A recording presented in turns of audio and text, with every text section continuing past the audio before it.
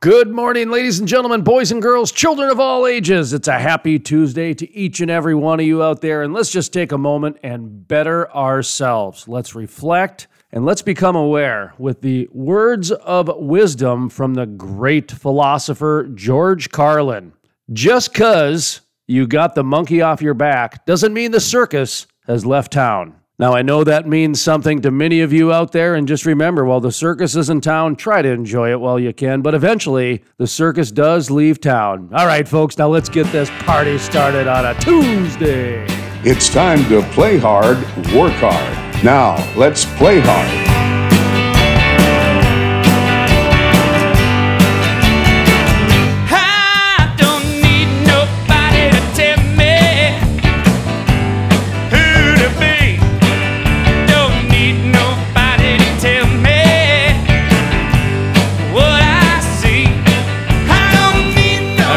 Welcome to the Crude Life Morning Show. Play hard, work hard. My name is Jason Spees. That is Sterling. Back on from assignment. We're here to talk a little bit about our football picks. By the way, I don't even have our football picks in front of us. I know that I lost both my picks. Okay, so it was Terry Edom who got them right. I think he did. The Canadian. The guy that didn't really care. The guy who didn't really want to participate. If you just have to pick somebody. Folks, this is Jason Spees and Sterling. We are the Play Hard, Work Hard morning show here at the Crude Life. And what we're talking about is a day after, I guess, everyone's talking about the Super Bowl. Well, we have squares, the Super Bowl squares, the 100 squares you get. Well, we've got one of those circulating around social media, and we're adding logos every day to it. And once we fill up the 100 logos, then we're going to pull the numbers. And then, of course, we'll have the Super Bowl numbers from there, and then we've got some prizes lined up and the whole deal. So you're familiar with those Super Bowl squares. You lived in Reno, Nevada. Yeah, I've been on fantasy leagues and done plenty of betting at the books, so yeah. Did you go from Saudi Arabia, Dhahran to Reno? No, there was a couple of stops in between. Okay, because that's... Yeah, I've generally lived in deserts most of my life. That's why I live up here now. Oh, I was just thinking more of the society morality extreme. Right, yeah. From no drinking, no uncovered women to a state where prostitution's legal and gambling's legal. I'm getting at. Yeah, it's kind of like the that city that's on the Utah-Nevada border. Right. One's got a bunch of churches and the other one's got a bunch of casinos. Same town, happens to I forget the name of that town, but it's very liberating to live in a place like Nevada. Oh boy, I tell you. So, did you watch the Super Bowl? The Super Bowl? You mean the championships playoffs games? Championships. Boy, I'm ahead of myself. Yes, here. I went to the future, and I'm now back to tell you about the Super Bowl. He's a good guy to have around for gambling, folks. Yeah, I watched bits of both games. Actually, to tell you the truth, both of them were not that exciting. I disagree. Really. I think the first one was pretty exciting. Tom Brady. Yeah, well, I mean, if you're a Tom Brady fan, then yeah. For some of us that have been watching Tom Brady since 1999 or so, it's just we're kind of ready for him to be done. But hey, the guy's 43 years old. He's going to his 10th Super Bowl. He's taken another team on his shoulders. I mean, you can't say enough about his accomplishments. Whether or not I like him as a player or the teams he's been on, he's got to be the best quarterback that's ever played. Well, Brady is by no doubt cementing his GOAT status, greatest of all time, by what he did. I mean, honestly, most people wrote the Tampa Bay Buccaneers off, and he doesn't even have to win the Super Bowl now. Just getting the Tampa Bay Buccaneers there as really the only kind of name on the team. Were there a lot of changes with the Bucs this year? I mean, other than bringing in Brady and Gronk. They brought Antonio Brown in. He didn't really do much, but he didn't. But I'm just wondering, he played 3-4 games. The Bucs, they weren't a stellar team last year. Defensively, obviously, they were pretty good. But it's you see how much of a difference stability and efficiency at the quarterback. I mean, it just sort of settles all the other positions and allows the game to work. You look at the defense of the Bucs over the last couple of games, and they've just been playing hungry and loose. What I get is just that it's the game management that Brady brings, because it certainly seems to help a coach when your quarterback can be the game manager on the field that you're trying to coach. Yeah. And if you have a quarterback that cannot articulate on the field your message you're trying to coach, well, then you're constantly, trying to put bubble gum in the dam. Yeah, I mean, and I think with Brady and what is it, Aaron's?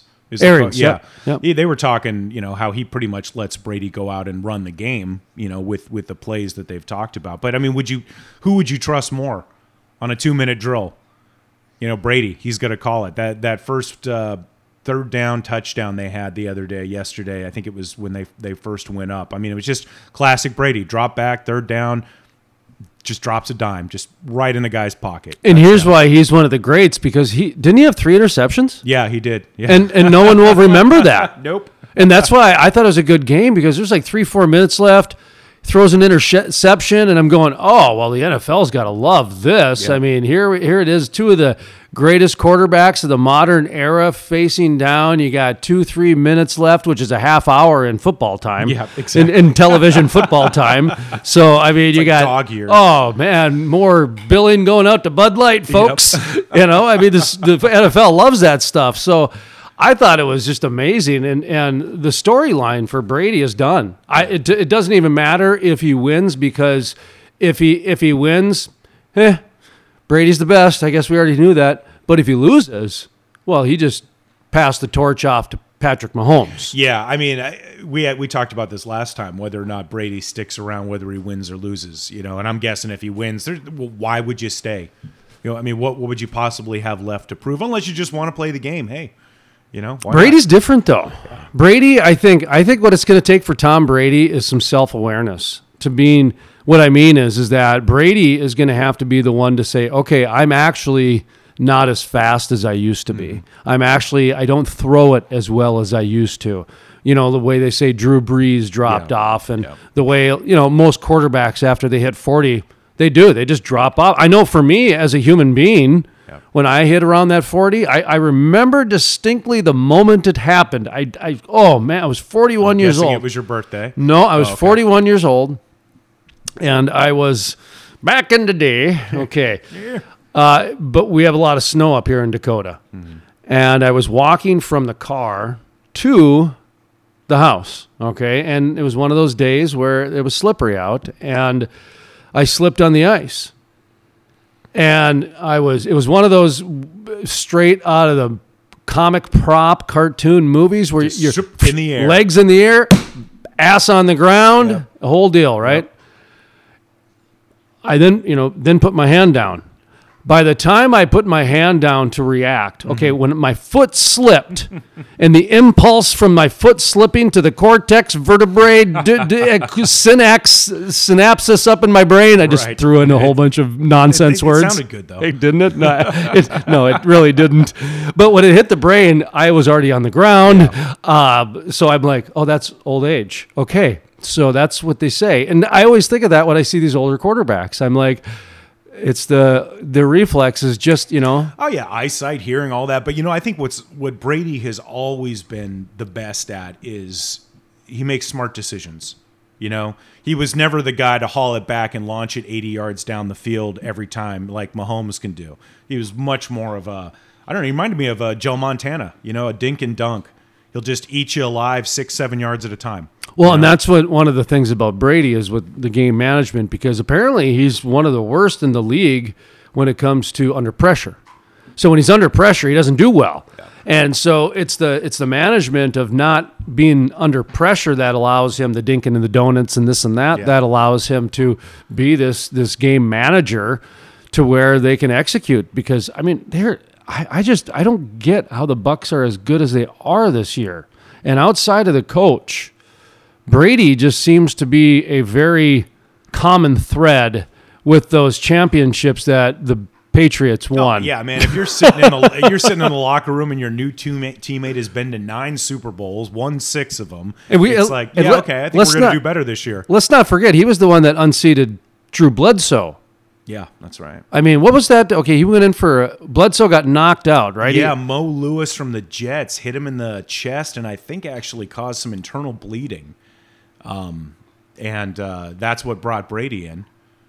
And I don't think they won that game against the Jets, but then they, that's that first year they went to the Super Bowl. Right, but Brady then went on to play some games. Yeah, that first season, I think the only time he stepped out again was when he got hurt against the Steelers in the title game or the championship game. Bledsoe came in and basically won the game for him. Yes. Yeah, but Bledsoe never again. He went to the Bills. He went to the Cowboys. Right. I mean, he was kind of knocked out at that time, and so the end of him. That was kind of Bledsoe's little bit like, yeah, he won a Super Bowl, but it was Brady kind of that did it too. Kind of like with Carson Wentz and Nick Foles. Yeah. That whole argument. Well, Carson Wentz kind of won one, but it was more Nick Foles. And no, it actually, that's why you have backups and the coach and the system and everything along those lines. But still, yeah. I mean, if you're the starting quarterback at the beginning of the season, you get injured, but then when you're better, you don't get brought in, and your backup takes your guys to the Super Bowl and wins. How good do you feel about getting that ring? That's what I mean. It's because of that. Like, okay, you were healthy enough to play, but the team was clicking better with the backup, and that is a hard cloud to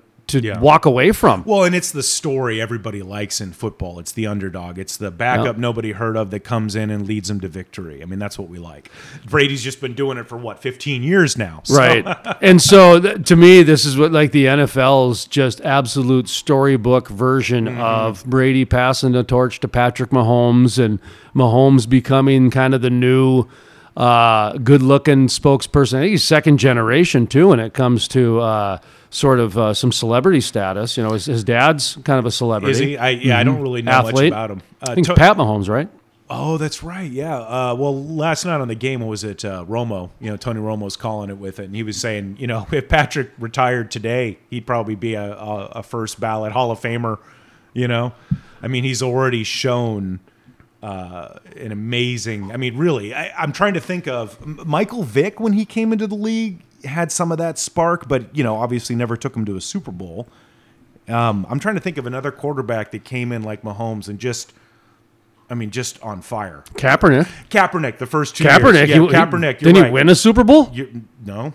Runner-up. Yeah. Well, okay. They played against the Ravens, remember? Yeah, okay. Brother, yeah. Well, I know he took him to the Super Bowl. You're right. And he was a lot like Mahomes in the sense that you watch Kaepernick is tall, he's muscular, he can shoot at 80 yards or run at 100 yards. Kaepernick had the Tim Tebow syndrome, which is, yeah, they play good in the street yard football, but we don't want that in the NFL because we need consistency. We need, you know, and at the same time, street ball works sometimes. Well, it's a lot more fun to watch. It's more fun to watch. But what did you think about watching? Did you even notice how little crowd noise there was? I mean, have you been paying any attention to that? Nah, not really. They only got like 9,000 people in the stadium. Yeah, I don't really pay much attention to the crowd noise, to be honest. With football, it has always been made for TV.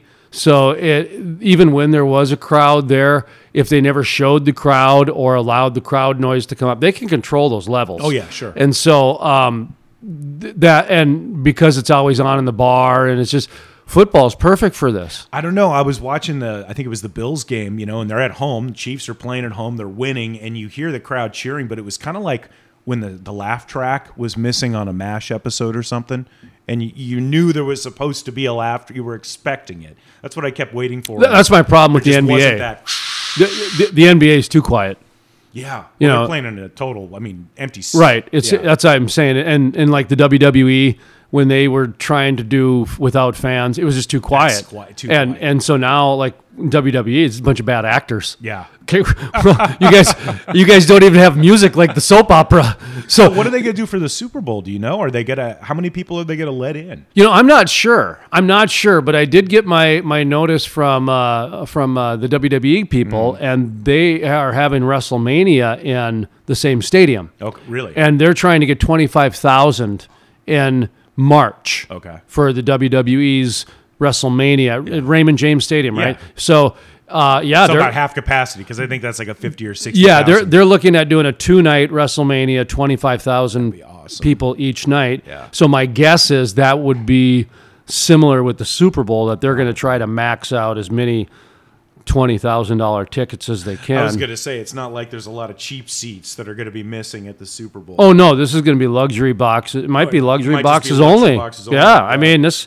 Hey, man, this might be the Elite's Roman Gladiator, baby. Sweet. Us plebeians and serfs will just watch it on our big screens back in our house. I can't complain. I can watch Super Bowl in my bathroom on my phone nowadays if I want to. Come on. Exactly, with flushing toilets. By the way, why don't we have bidets here yet? Oh, I do find some bidets during home inspections. You do? Okay. Well, they're fun to test. You got to remember to duck. Well, that's going to take a quick break here, folks, because I think I got to go use the bidet. No, actually, that was a terrible transition. I do want to be clear. I do not have to go drop a deuce. I want to be very clear about that. That's kind of like when you joke about like brushing your teeth in a negative way. Like, okay, no, that's not true. I do brush my teeth. I have got decent hygiene. You're human, though. You have needs. I have blemishes. Yes. I do. I'm not afraid to admit that, but at the same time, there are certain jokes that you don't want to cross into. Do you got to go poopy? Yeah, I just didn't care for my transition, and I just turned a very. Well, I hope it's a smooth transition. It was a fender bender that just turned into a train wreck. Yeah. Let's just call it that, okay? You're still digging. All right, we come back. We got a few guests that we want to preview, by the way. U.S. Senator Kevin Cramer, Texas Railroad Commissioner Christy Craddock. Oh, boy. Who else we got? Kathleen Skama. Oh, boy. Mark Gordon, Wyoming governor. We got all that coming up this week and more here on the Crude Life Play Hard, Work Hard Morning Show. He's got to change his ways of thinking.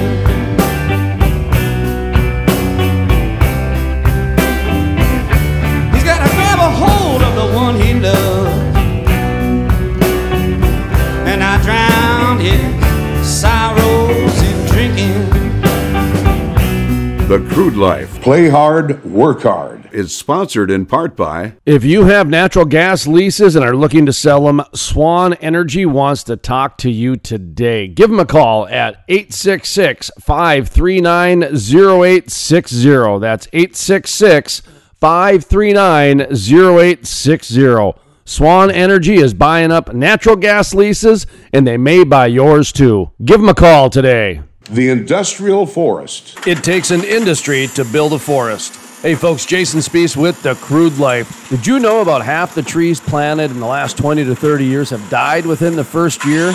Lack of watering, transplant shock, special interest groups, poor growing conditions are just a few reasons it takes an industry to build a forest, and that is exactly what the industrial forest does. Sustainability sheds, critical pipeline systems are implemented to ensure the forest survives and absorbs carbon for decades to come. It takes an industry to build a forest. If you're interested in sustainable forests, growing industry jobs, check out theindustrialforest.com. That's theindustrialforest.com. Play hard, work hard. Now, let's play hard.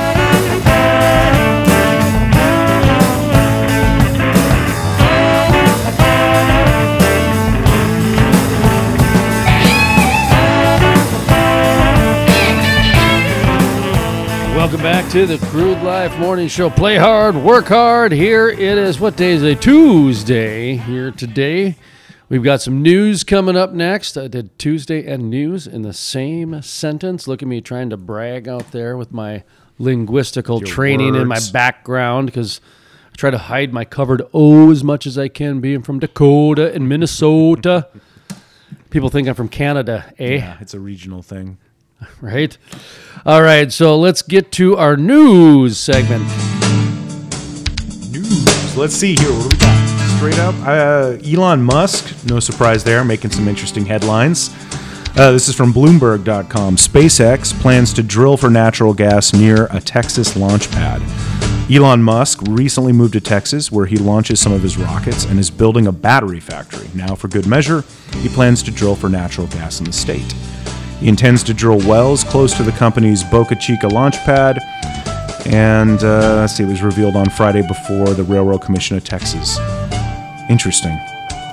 It's unclear exactly what the gas would be used for. SpaceX plans to utilize super chilled liquid methane, which sounds like a cool new drink, and liquid oxygen as fuel for its Raptor engines. Man, that's one of the cool things about private space industry. You know, we had very majestic names from NASA, Ares, and Apollo and stuff, but when you get down to it, it's the extreme generation naming shit now. So it's called the Raptor. The Raptor? That's what the name of the engine is for the SpaceX launcher. Gigafactory. Yeah. That's another one of his. Gigafactory. So basically, Tesla. You've got Elon Musk moving from Silicon Valley, fleeing California, going to Texas for, I'm sure, various tax purposes, right? Now he's going to be plowing. Yeah, there's no income tax. Yeah, so he's going to be plowing natural gas up. I think he got a tax money too. I think the state gave him money as well to relocate or build a plant there. See, that seems to be the key, really, in America, is you need to become so indispensable that the government has to give you money or doesn't take your money.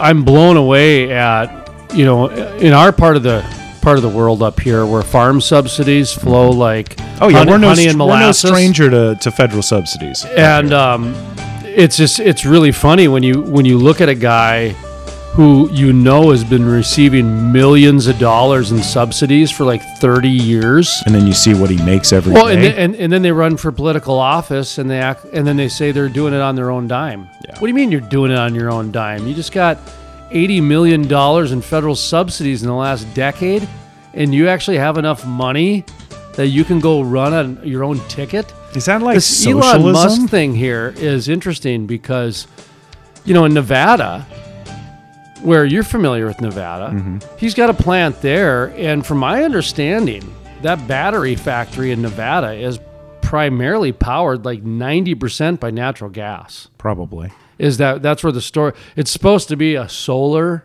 right? Okay, but the solar is just window dressing. It's like 90% of those Tesla batteries in Nevada. I do believe that's the article I read. At that. Yeah, I believe that's the case.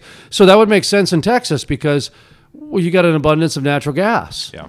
With the Permian and the Eagle Ford, the Haynesville. I mean, Haynesville especially. Is that in the Haynesville? Well, they're talking about it. Yeah, is it on the east or the west? Let's see. Where is he? The company's Boca Chica Launchpad.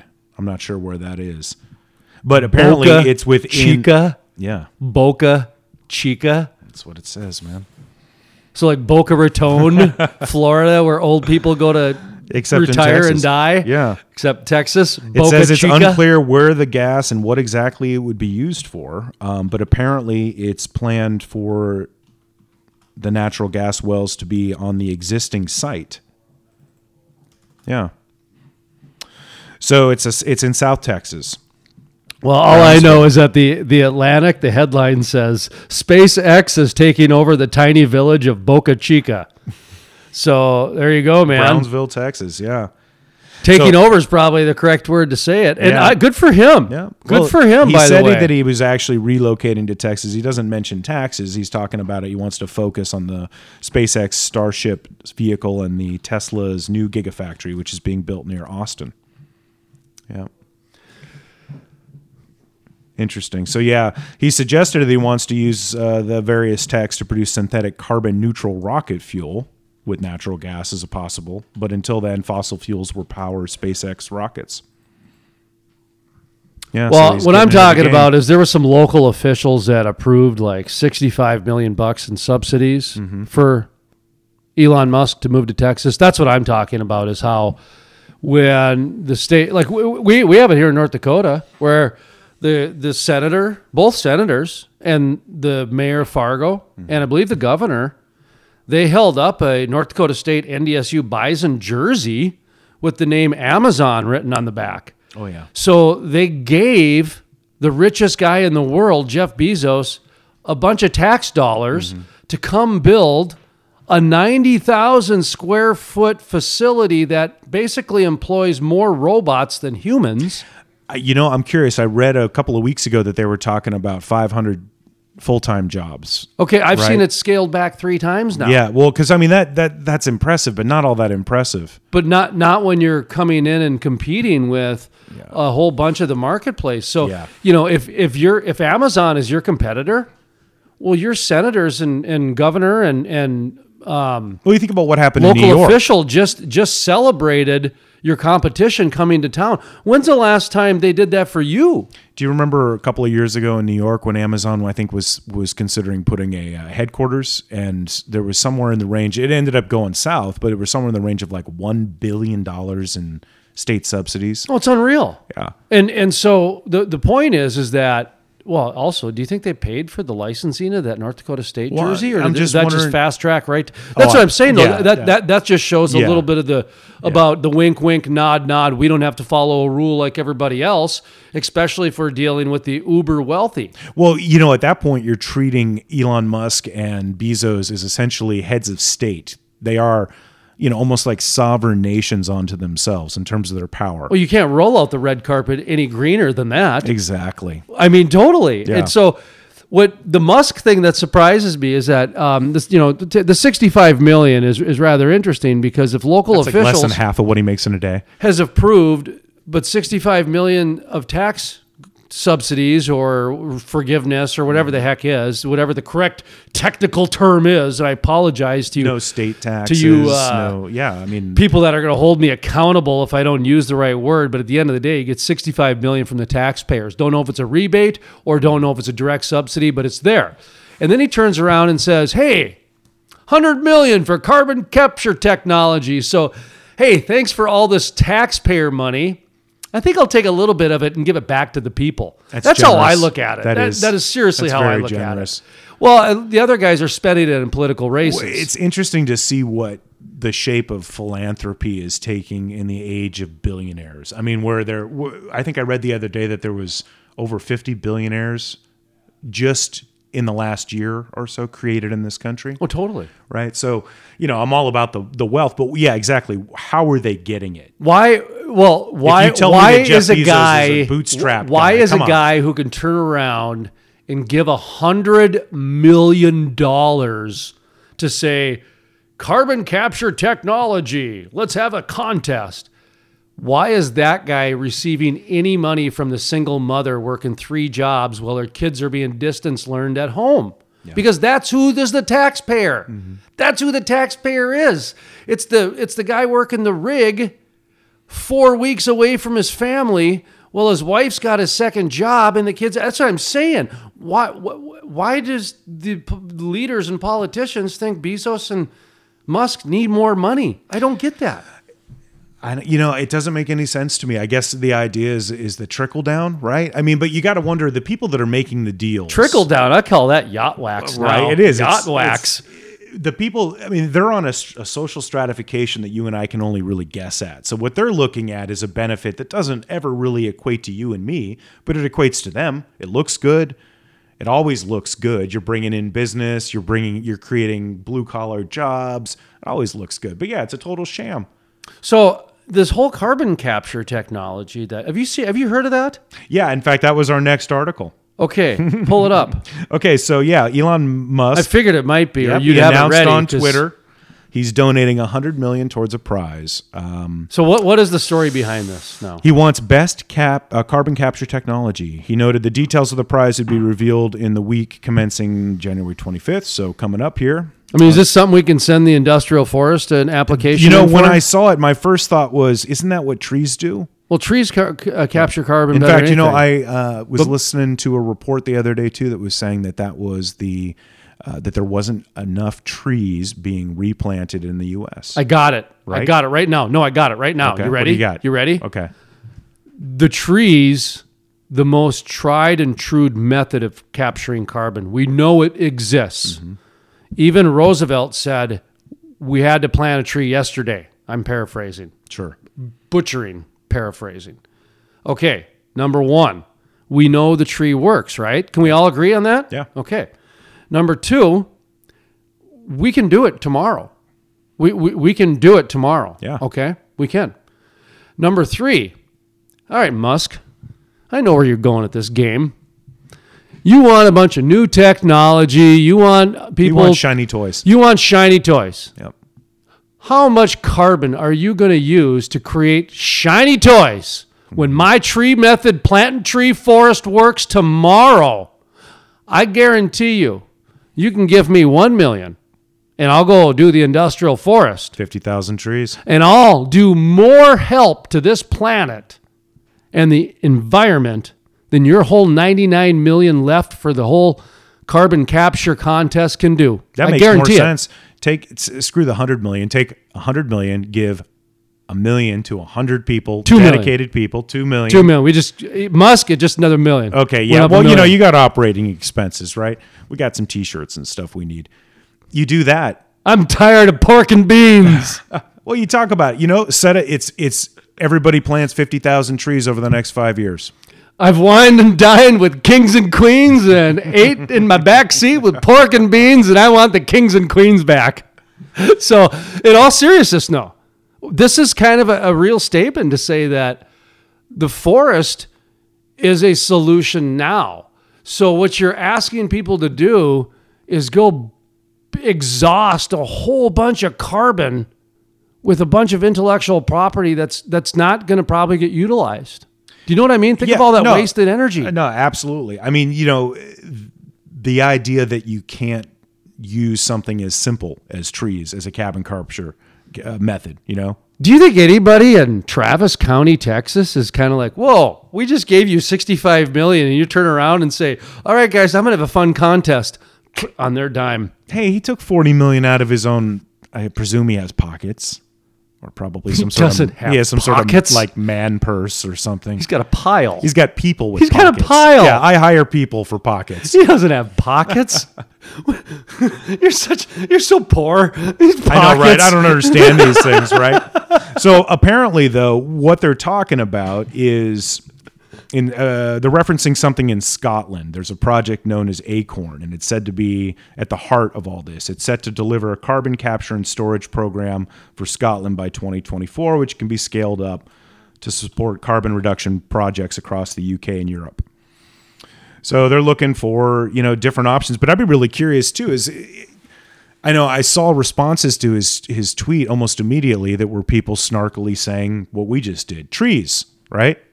So that seems to be a pretty straightforward answer. Even if he doesn't take this $100 million, it should be a wake-up call for people with that kind of money to go, this is something simple we can all do. We can get outside, we can social distance, and we can plant trees. What they're doing is they're just creating a new industry of renewable transitional energy. That's all that's happening right here, because the tree method works, and we are going to pitch Elon Musk the industrial forest, and we're going to ask for $1 million. And if he's serious, he'll give it to us. And if he's not serious and he just wants to grow his portfolio and off the backs of taxpayers, and I got no problem with him, by the way. Good for him. No, I mean, good for him. Right. Well, see, that's the thing is you can argue where the money comes from. The guys in North Dakota use it for their own political office. Absolutely. Musk is turning around and saying, I'm going to give it back to the people in a roundabout sort of way. Yep. So good for him. Yep. I'm just trying to say I'm not going to idol worship here. Yeah, and he is looking for the clicker. He wants the special. They want the science fiction Star Trek toy stuff. But this is idol an worship. Easy sell, man. This should be an easy sell with the trees. I mean, really. Well, how do we do it? You've already come up with a really good plan for planting a forest. Let's figure that out. Yeah. So what else we got? All right. Well, you know what? I thought maybe we'd bounce onto something a little bit chill, but okay. So check this out. Cocaine hippos. First thought? Cocaine Hippos. That's a great band name. Right? Yeah, I think I called that. So you remember Pablo Escobar, famous drug guy back in the 80s and 90s? He Lead singer of Cocaine Hippos, yes. Yep, front man for Cocaine Hippos. Yep. So he apparently had a zoo, and in it were fully grown hippos. They called them cocaine hippos. Unfortunately, because they were purchased with cocaine money, not because they're addicted or genetically modified to be like cocaine zombie hippos or something cool. George Young on the drums, Scarface on lead guitar. So there's apparently 80 of these bad boys roaming around the country. So these are real, actually, cocaine hippos? They're hippos that are the descendants of those 4 hippos that escaped the zoo. They're not native. There's nothing around that can compete with a hippo. What are you talking about? Dude. What do you mean escape the zoo? What do you mean? This isn't you like... You weren't even listening, were you? I was coming up with... I was trying to figure out... You were just being witty. You were writing the band, man. I was trying to figure out Johnny Depp's name in Blow. It was George Young. And then was it? Yeah, and that was my other problem. I'm going, no one's going to remember who that is, so I have to come up with someone else. What was Scarface's name? Yeah, Al Pacino's in Scarface. Go with Scarface. So okay, you know what? It's always amazing to get inside your head a little bit. I thought this was Colombia. I thought it was meth alligators and monkeys on meth and that sort of thing. No, this isn't the stuff you flush. These are descendants of the crack addict. Should I read the article now? Yes. Okay. Oh my God. So in case you needed a refresher, the Colombian National Police killed Pablo Escobar in 1993. When they did so, they seized his 7,000-acre ranch. Nice. Including his personal zoo. But while they sent most of Escobar's animals to live in other zoos and wildlife preserves, they left his fully grown cocaine hippos alone, even though they're not native to the region. They've reproduced, and now there's roughly 80 of them roaming around the country. They become a national mascot and a nuisance. They're the largest invasive animal in the world. So apparently they're putting together a plan to kill all the hippos. Where are the hippos? Colombia. So, and they're not, outside of Africa, they're not, right? You don't find them typically, no, not in Colombia, no. Outside of a zoo. Nope, not outside of a zoo. So they could put them in a zoo. Yep. What would that do? Well, they launched a plan to kill off all the hippos in 2009, That's not but the hippos fought back. We're not killing the hippos. Well, you're damn right they fought back. No, there was public outcry. So the hippos fought back. Yep. So they're looking at they look like there'll be 1,500 hippos in about the next 20 years. So they're trying to figure out what to do with them. Some people obviously want to kill them. Some people want to reopen the conservation, make it into a preserve. Well, what makes the hippo more expendable than the pheasant? The pheasant is completely invasive to North America. They came from China. Well, what would you do with trout? Them? Trout's invasive to Montana. Okay, so here's one plan. You can celebrate the invasive species, or you can call it a nuisance. And hippos should be celebrated, in my opinion. But so what ecologists are suggesting is that all the males should be castrated, allowing them to live their lives but not to reproduce. Just kill them. Yeah. At that point, it's like quickly how took the jelly out of your donut there. Just get them married. Do the same thing. Oh man. So yeah, I guess maybe we could start like a Save the Hippo campaign. Hippos can be some nasty creatures. So I thought when I saw the headline, honestly it was like hippos that were drinking meth water. The flushing. Yeah, I was hoping, or they were dumping needles and meth and all this other stuff. But it's clickbait. So this is actually like the feral hog problem down in Texas, where they have so much feral hogs that you can bait them and blow them up with dynamite. Right. One of the coolest videos you've ever seen in your life. Whether you're if you're against never mind. How can you be anti-dynamite anything? I'm just saying it's really cool. It's just, I've always been pro-dynamite. You know me, I'm like the biggest animal lover around. Yeah. But it's like a night vision scope, and they have like these pens.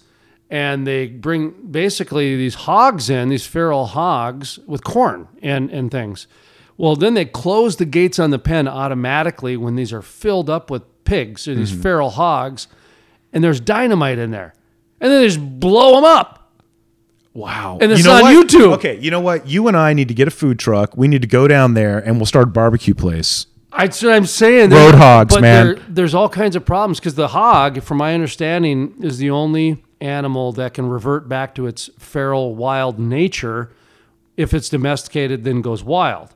Cat is a close second because it can adapt, but it never goes back to the feral part of it. Okay. What about people? Whereas a hog goes all the way back to where it grows the tusks. Okay. Okay. So if you've got a pig and you've had him domesticated for 10 years and then he escapes, within like a year, he actually goes back to the feral hog. I saw Deadwood. You remember the pigs? I do. Yeah. Woo. Yeah, you remember Woo's pigs? Al Swearingen sends them down to get eaten. Man, I was terrified. Now I feel really justified eating pork. So these hogs, they go in and they take care of gardens. They take care of, they don't mind if you live in a suburb. They like it. Less for them to do, rooting around and easier causing to get problems. Stuff, right? Just anything. You talk about a goat eating a tin can, a hog will eat your shoe. Oh, a friend of mine who lives in Reno sent me a video of her backyard the other day. There was a black bear just wandering around her backyard. They live up in the hills, outside of Reno, Sierra Nevada. And it was just a cub, just chilling, just wandering through the yard. Well, back in the days of early Yellowstone, they used to have picnics with the bears. Picnics with the people. Really? Yeah, they would have the park ranger and the bears would come down on these picnic tables and the people would sit and watch and this and that. And then they got, worried. And so they made people afraid of the bears and this and that. But they had them pretty tame back in the... They have pictures and newspaper articles back in the day. It's a pretty sobering what an old microfiche in a library can do to your senses. Okay, that was a headline. That did what now? Yeah, but that's back when you used to be able to order science kits out of comic books that came with plutonium. I know. Build your own radioactive kit. At least I remember some of them at least had radioactive material. Yeah. That was just never mind the Bunsen burner. That was just the vacuum cleaner, the home vacuum cleaner you had to assemble. It came with some radioactive kit. Erector sets. Yeah, that's a whole nother segment. So yeah, that's unfortunately the cocaine hippos are not cocaine genetically modified killers. They are in fact just hippos that came from cocaine money. Could you imagine what that would do though to the ecosystem? I mean, I see a movie, man. No, that's a legit problem. I mean, that's where you got to say either we let the hippos and do what they do, or we got to get them on zoos because they will change the entire ecosystem. That's the big concern, is that there's just no way for them to not just devastate the local ecosystem. They've apparently taken over a section of a river where they hang out, you know. Aren't they the most deadly creature on the planet? I know that they can be pretty vicious, and I know that they can be really fast despite their size. Yeah. Well, I thought they were because of the capsizing and stuff. Yeah, okay. Ungainly as it is, the hippopotamus is the world's deadliest large land mammal, killing an estimated 500 people a year in Africa. They're aggressive creatures and have very sharp teeth. And okay, so there you go. I mean, they look ridiculous, but they're also like 5,000 pounds of ridiculous. They'll charge and they run fast, and man, yes, that's interesting. I got to do a Google alert on that. For me, it's like hippos are almost like, I don't know, kind of a land shark mixed with an alligator. You know, I mean, they have all those traits. They're dangerous. They'll eat you. They can be fast when they want to be. But they got respect for the hippo bird, the one that cleans the teeth. See? You know what? Maybe that's what. If you're getting charged by a hippo, you need to present as one of those birds, right? So that they won't worked with the rhinoceros, because what I learned in grade school is, do you know how to stop a rhinoceros from charging you? No. Take away his credit card. And with that, we got to take a break because I look at the clock, folks. It is play hard, work hard. My name is Jason Spees. That is Sterling. We'll see you in a few.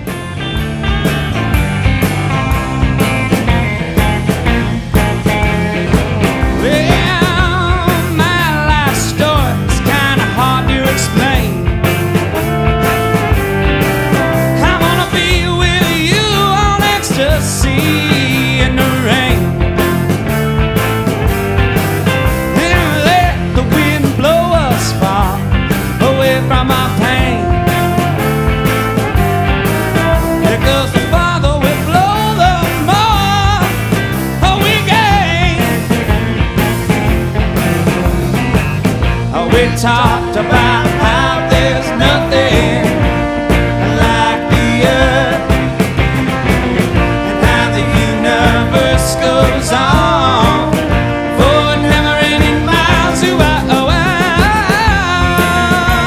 Yeah, she's domesticated.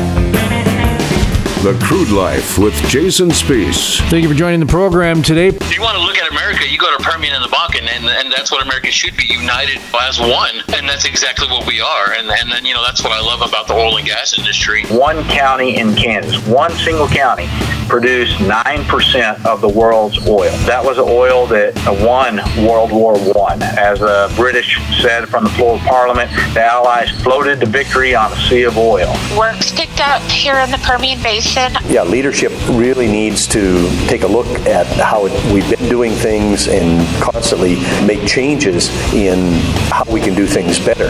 Commodities are always, any commodity business, whether it's milk or whether it's oil or whether it's apples, they always are boom or bust, because the solution to low prices is high prices, the solution to high prices is high prices. It's a big issue. It's kind of Red Riding Hood syndrome here. People making out the industry to be the big bad wolf. And on top of that, you would get a nice increase in pay, as I'm sure most of us all know. When you move to oil field areas, you get a nice little bump in pay. After him and I having 5 margaritas over at the Cork and Pig, I called my boyfriend and I was like, hey, do you want to move to Texas? And he was like, yeah, when are we moving? And honestly, we moved about a month after that. This oil and gas industry, I've met some of the best people I've ever met in my life doing this. Play hard, work hard. Now let's work hard. Welcome back to the Crude Life morning show, Play Hard, Work Hard. Going to our exclusive interview here with Mr. Art Berman of Labyrinth Consulting. Also, public speaking back when public speaking was a thing. And then, of course, he's an author as well as a energy and economic expert in many eyes of media across the country. How are you doing today, sir? I'm doing well, Jason, and I hope you are too.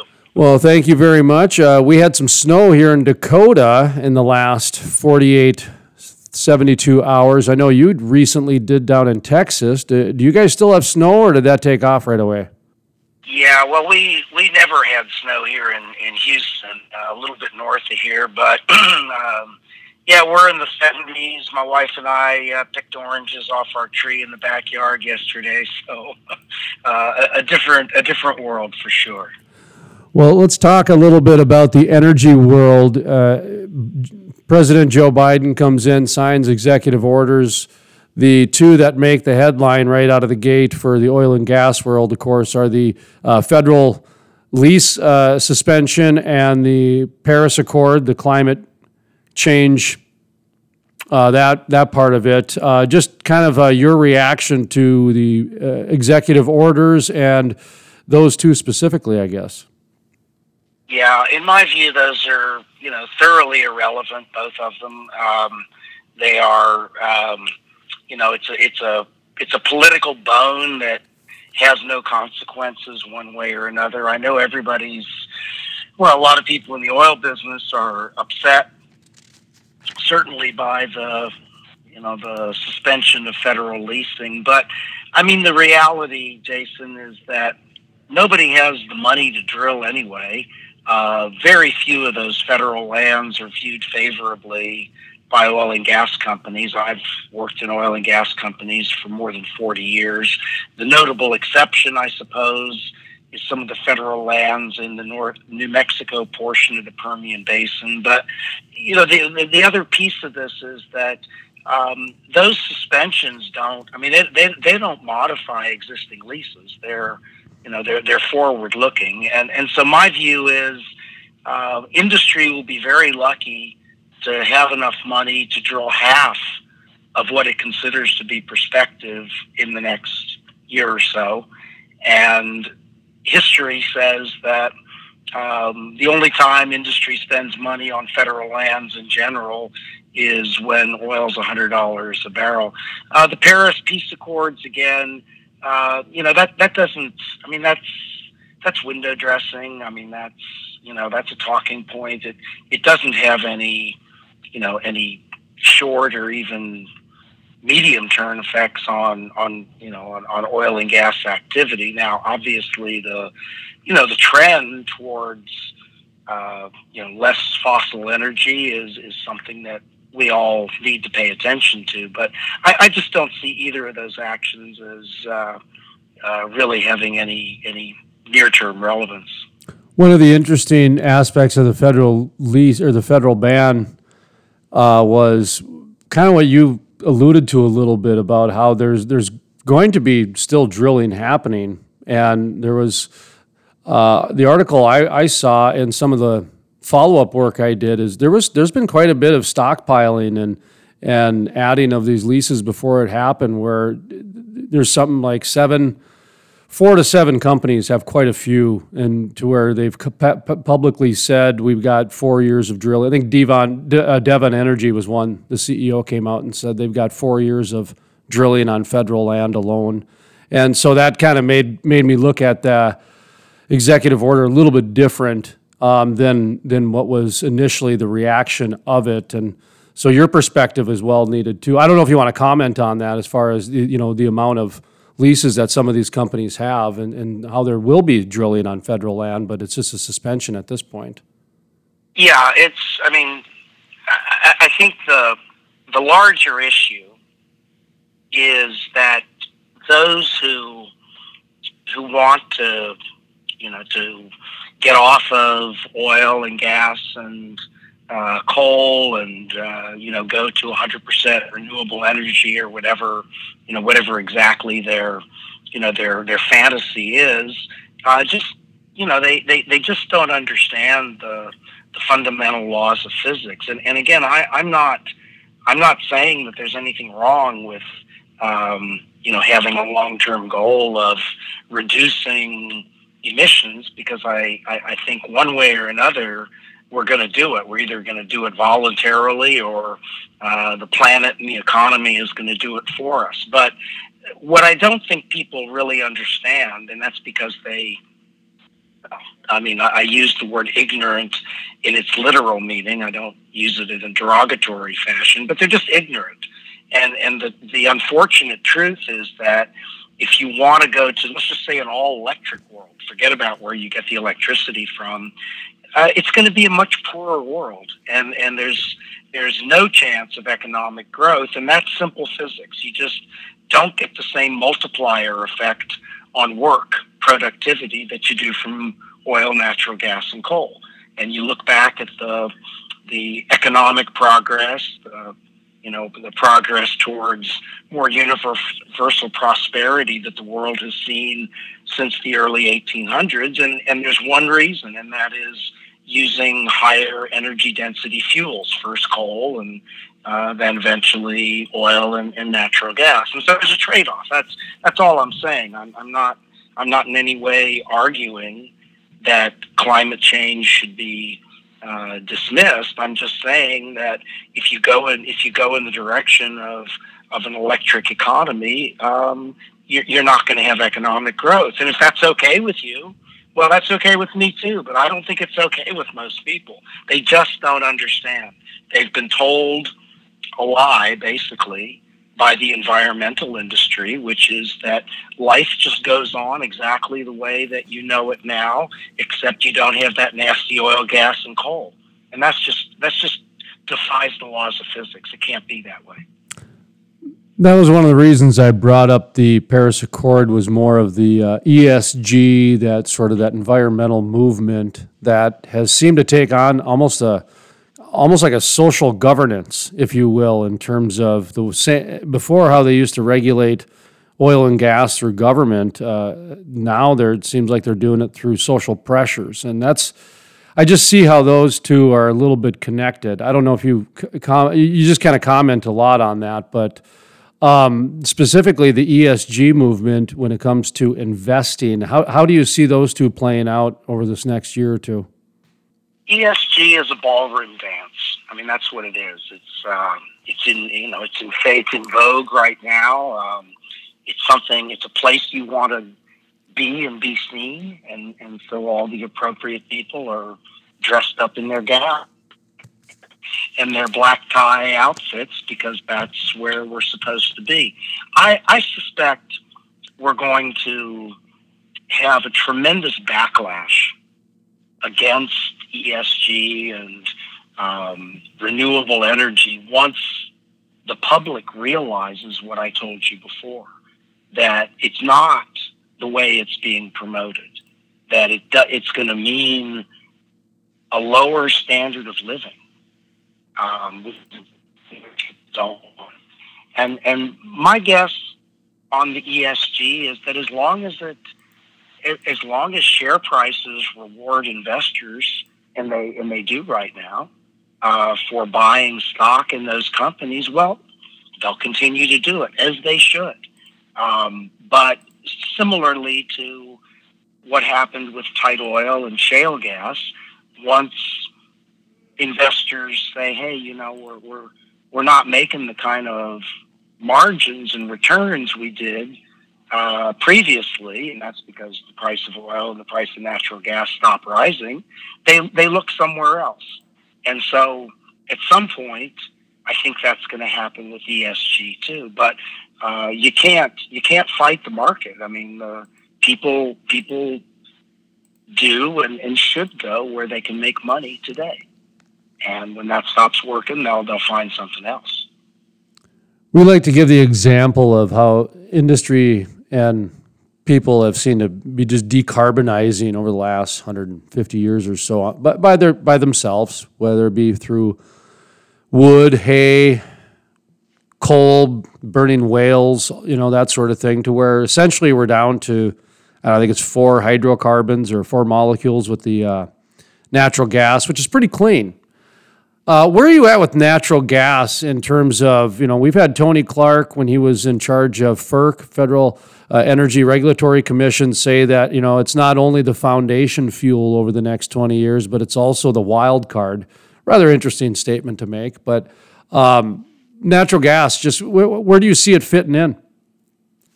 I think that I take climate change very seriously, and I take it seriously as a scientist. It has, nothing to do with, my preferences or my belief structure or anything like that.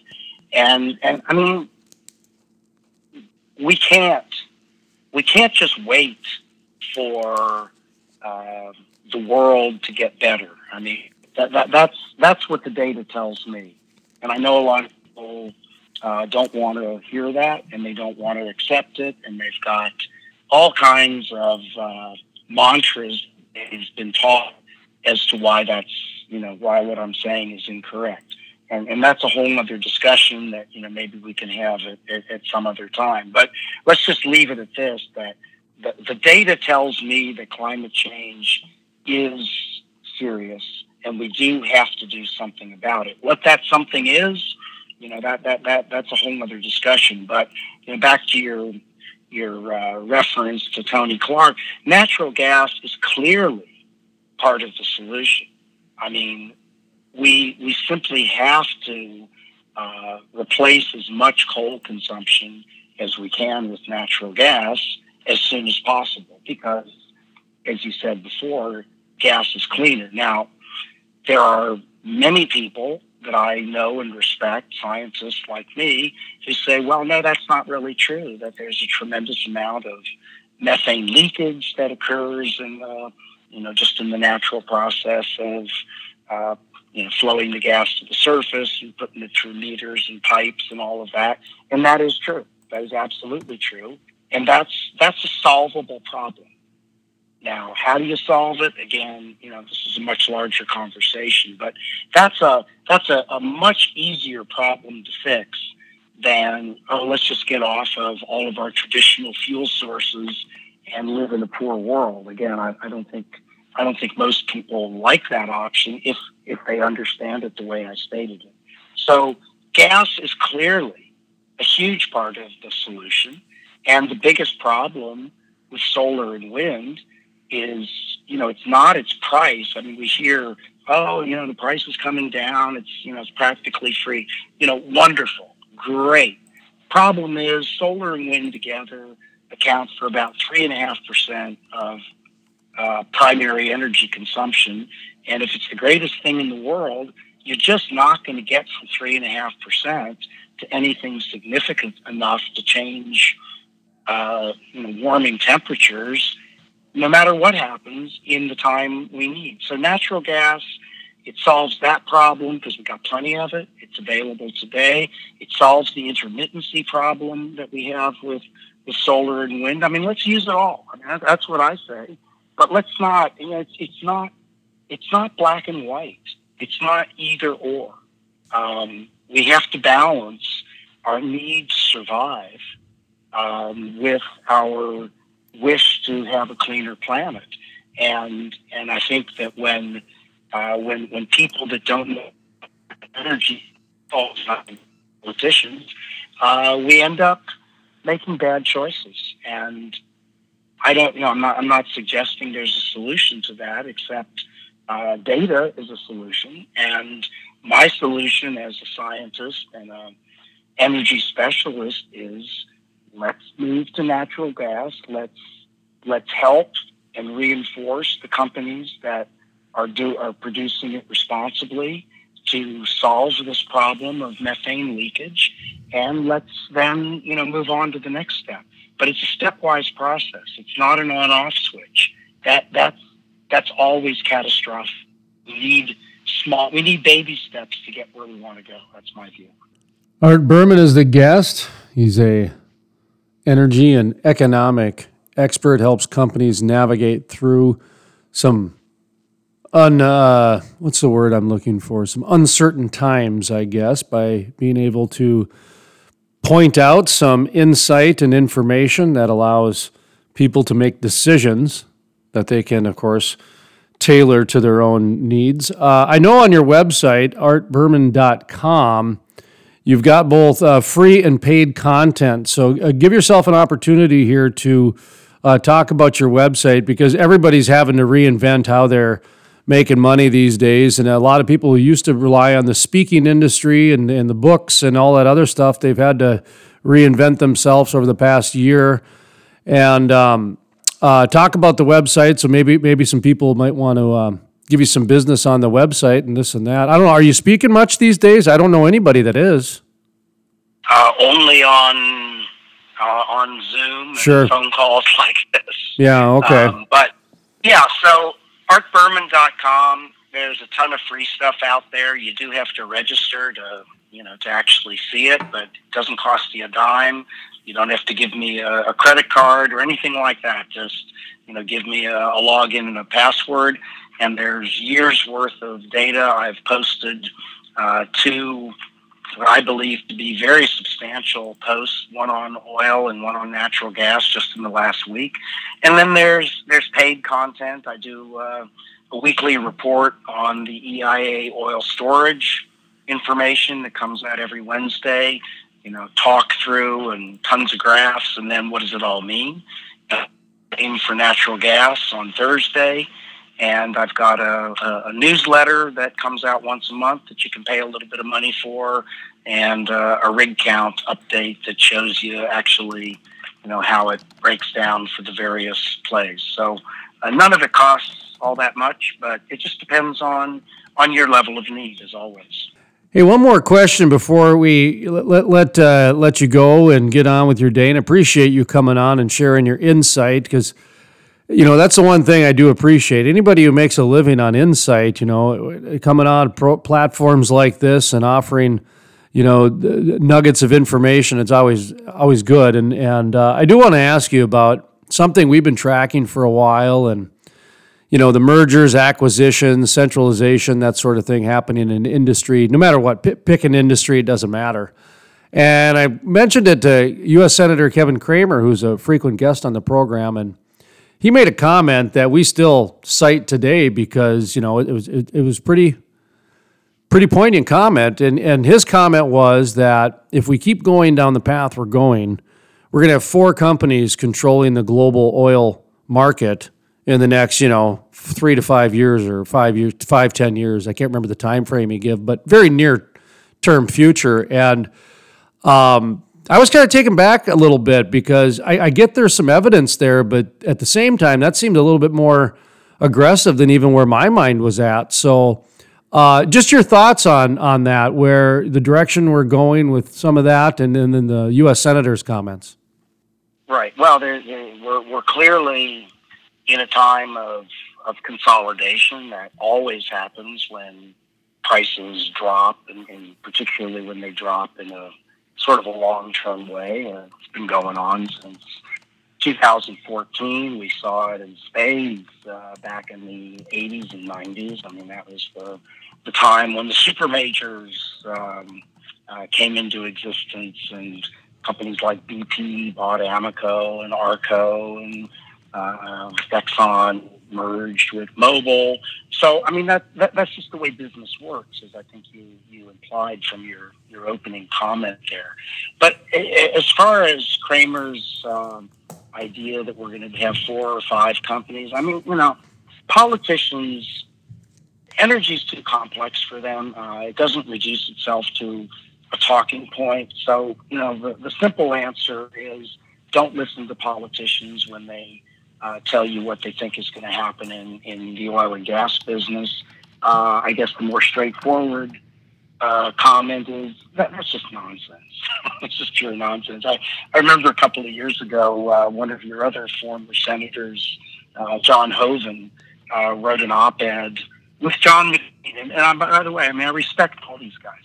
I'm not disparaging their integrity or anything. It's just they don't know that much about energy. And Hoeven and McCain went on and on about how and the state has so much more natural gas than it actually produces, and if only we would build enough pipelines, we'd get to our level of potential. And what they were doing was they were comparing what's called gross withdrawals, which is all the gas you take out of the ground, including carbon dioxide and CO2 and all the things you can't use, with what is actually marketed. And so they made a whole op-ed out of something that, for anyone who knows anything about natural gas, is just silly.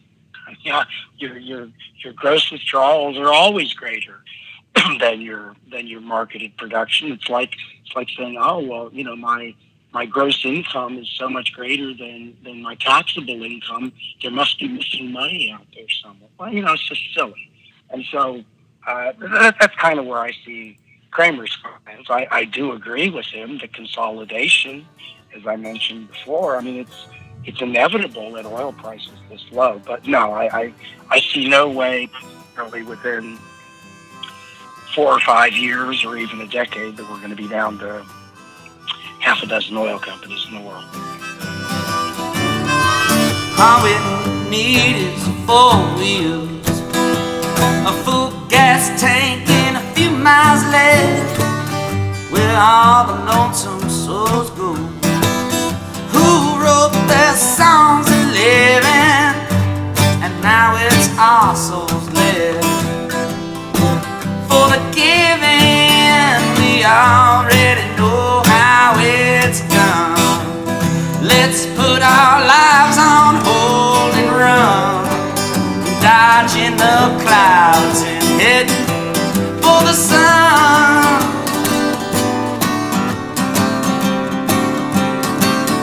Oh, well, you build the bridge and I hammer on the harmony. After a hard week's work, we'll have made a mighty fine melody. We were ready the rhyme and rhythm to chord each note and every measure. Together we will make a rich living, phrasing and composing new lyrical treasure.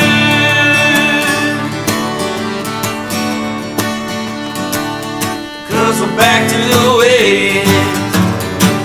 Oh, oh, oh, back to the ways. Oh, back to the ways. Oh, oh, oh, back to the ways. Back to the ways. Oh, oh, oh, back to the ways. The Crude Life with Jason Spiess. Thank you for joining the program today. You know, I come from an oil background. My family's been in the oil and gas industry for 60 years.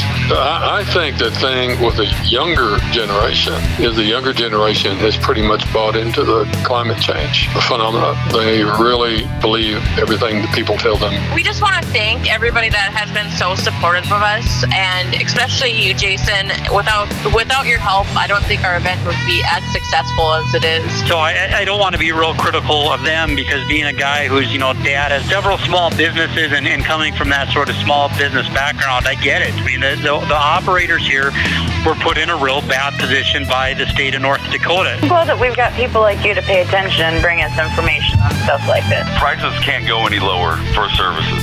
They're too low right now. Our margins are in the single percentage point if we're lucky, and we're not lucky that often. You're exactly right. ESG is becoming more and more important to shareholders. I can speak for my 20 companies. They take it very serious. It makes perfect sense, and I thought you had a really good show last week. Jason, I love your inquisitive questions, because you ask important questions that lead to the most important truths. Hey, this is Kevin Kramer, representing proudly the state of North Dakota, United States Senate. Talking to Jason Spiess, who's like the best energy interviewer in the world. No one does an interview like Jason Spiess. We all like living the crude life, so. The Crude Life with host Jason Spiess. My name is Jason Spiess, and this is the Crude Life Daily Update. On today's episode, we talk with Lance Medlin from Meridian Energy Group. They are spearheading the Davis Refinery in the Bakken, the Walton Refinery down in Texas, and soon to be an announcement coming out of Oklahoma. In just a moment, part of our exclusive interview with Lance Medlin with Meridian Energy Group right here on the Crude Life Daily Update.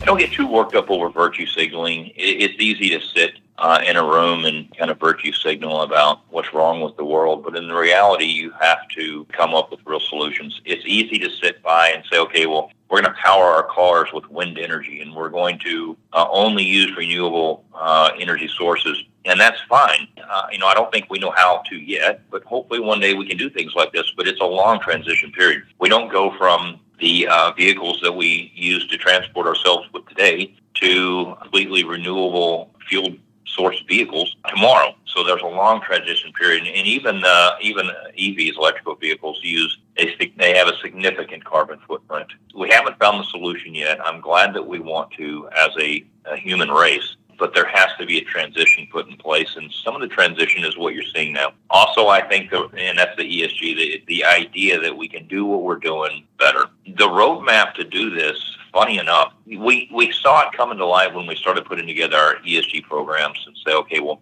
how can we document some of the work that we've done? How can we explain to others what we've done? And I saw a pattern start to emerge, and it reminded me of the health and safety movements of, I'd say, predominantly about 20 years ago, probably starting, much before that, but it really kicked off around, I'd say, in the mid-90s to early 2000s. So you saw, HSE or HSSE, or, every company has a little bit of a different initialism for it.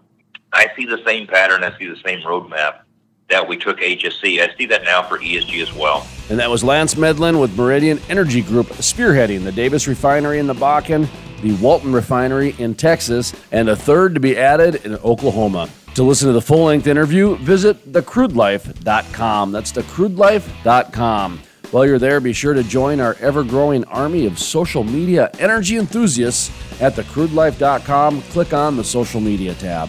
From the staff here at the Crude Life Daily Update, my name is Jason Spees, asking you to always remember, energy is more than an industry, it's a way of life. The Crude Life is sponsored in part by... It takes an industry to build a forest. Hey folks, Jason Spees with The Crude Life. Did you know about half the trees planted in the last 20 to 30 years have died within the first year?